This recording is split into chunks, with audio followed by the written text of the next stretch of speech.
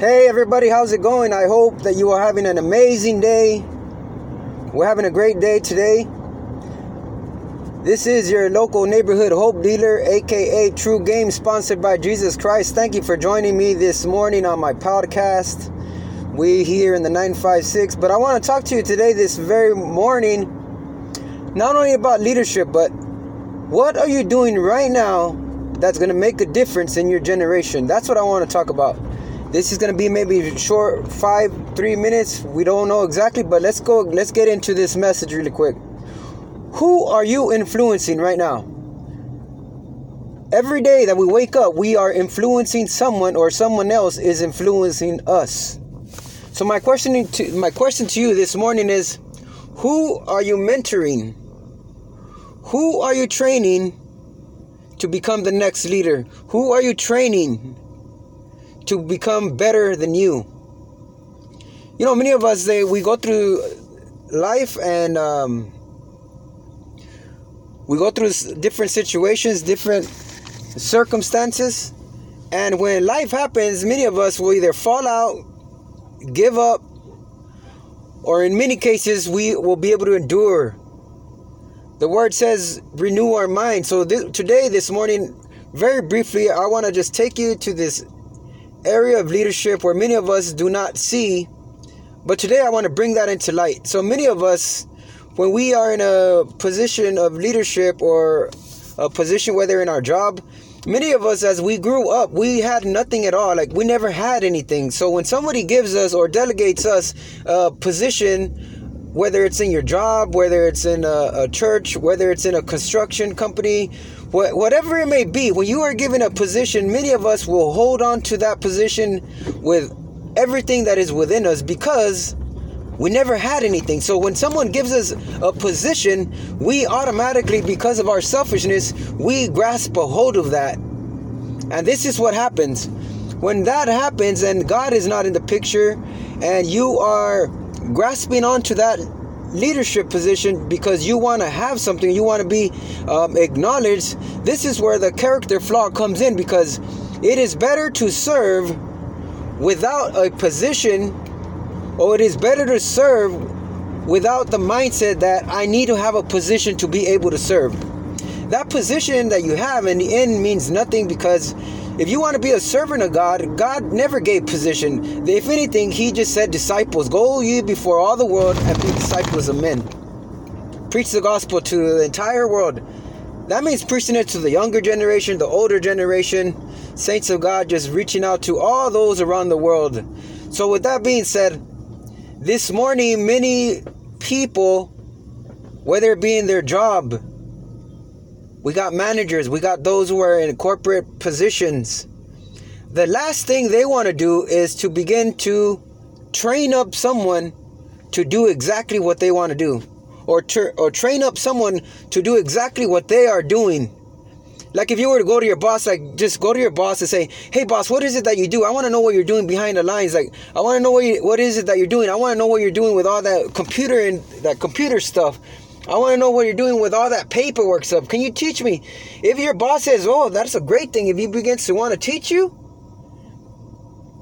he is a true leader, a true individual that wants to succeed, because someone who is in a position and is willing to mentor somebody else to do the exact same thing that he's doing, that to you, my friend, is a true leader, because he wants to mentor you to do the exact same thing that he's doing, if not even better. That's the same principle that God used when He taught the disciples. Go before all the world, preaching salvation, preaching that there is deliverance through Jesus Christ. And all those individuals mentored, and they poured their heart out into the lives of these men, and these men were able to spread the gospel of Jesus Christ throughout the whole world. It was just 12 disciples. So that is a spirit of leadership, being able to mentor somebody, pouring out your heart, pouring out everything that is within you every single day, pouring it all out and saying, you know what, I want to give my heart to you. I want to embrace you. I want to teach you.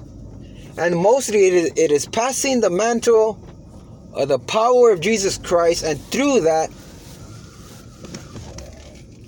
people can be reached, touched, lives can be changed.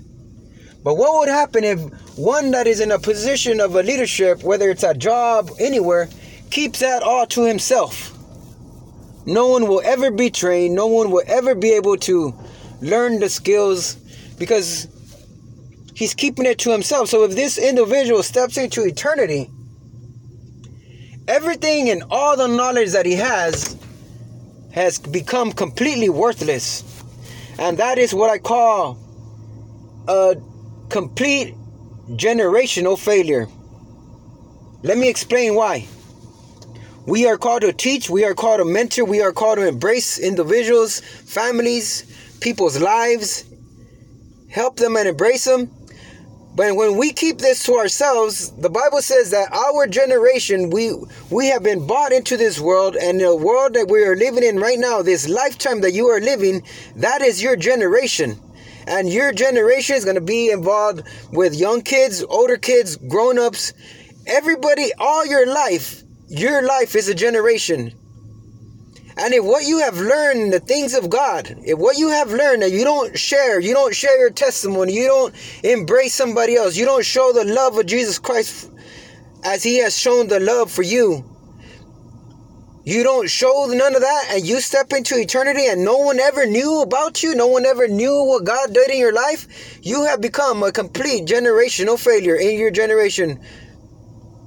So, because we weren't just meant to live life.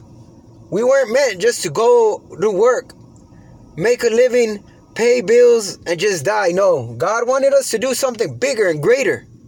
That is why he said, go ye before all the world, preaching the gospel, making disciples of men, making disciples of nations.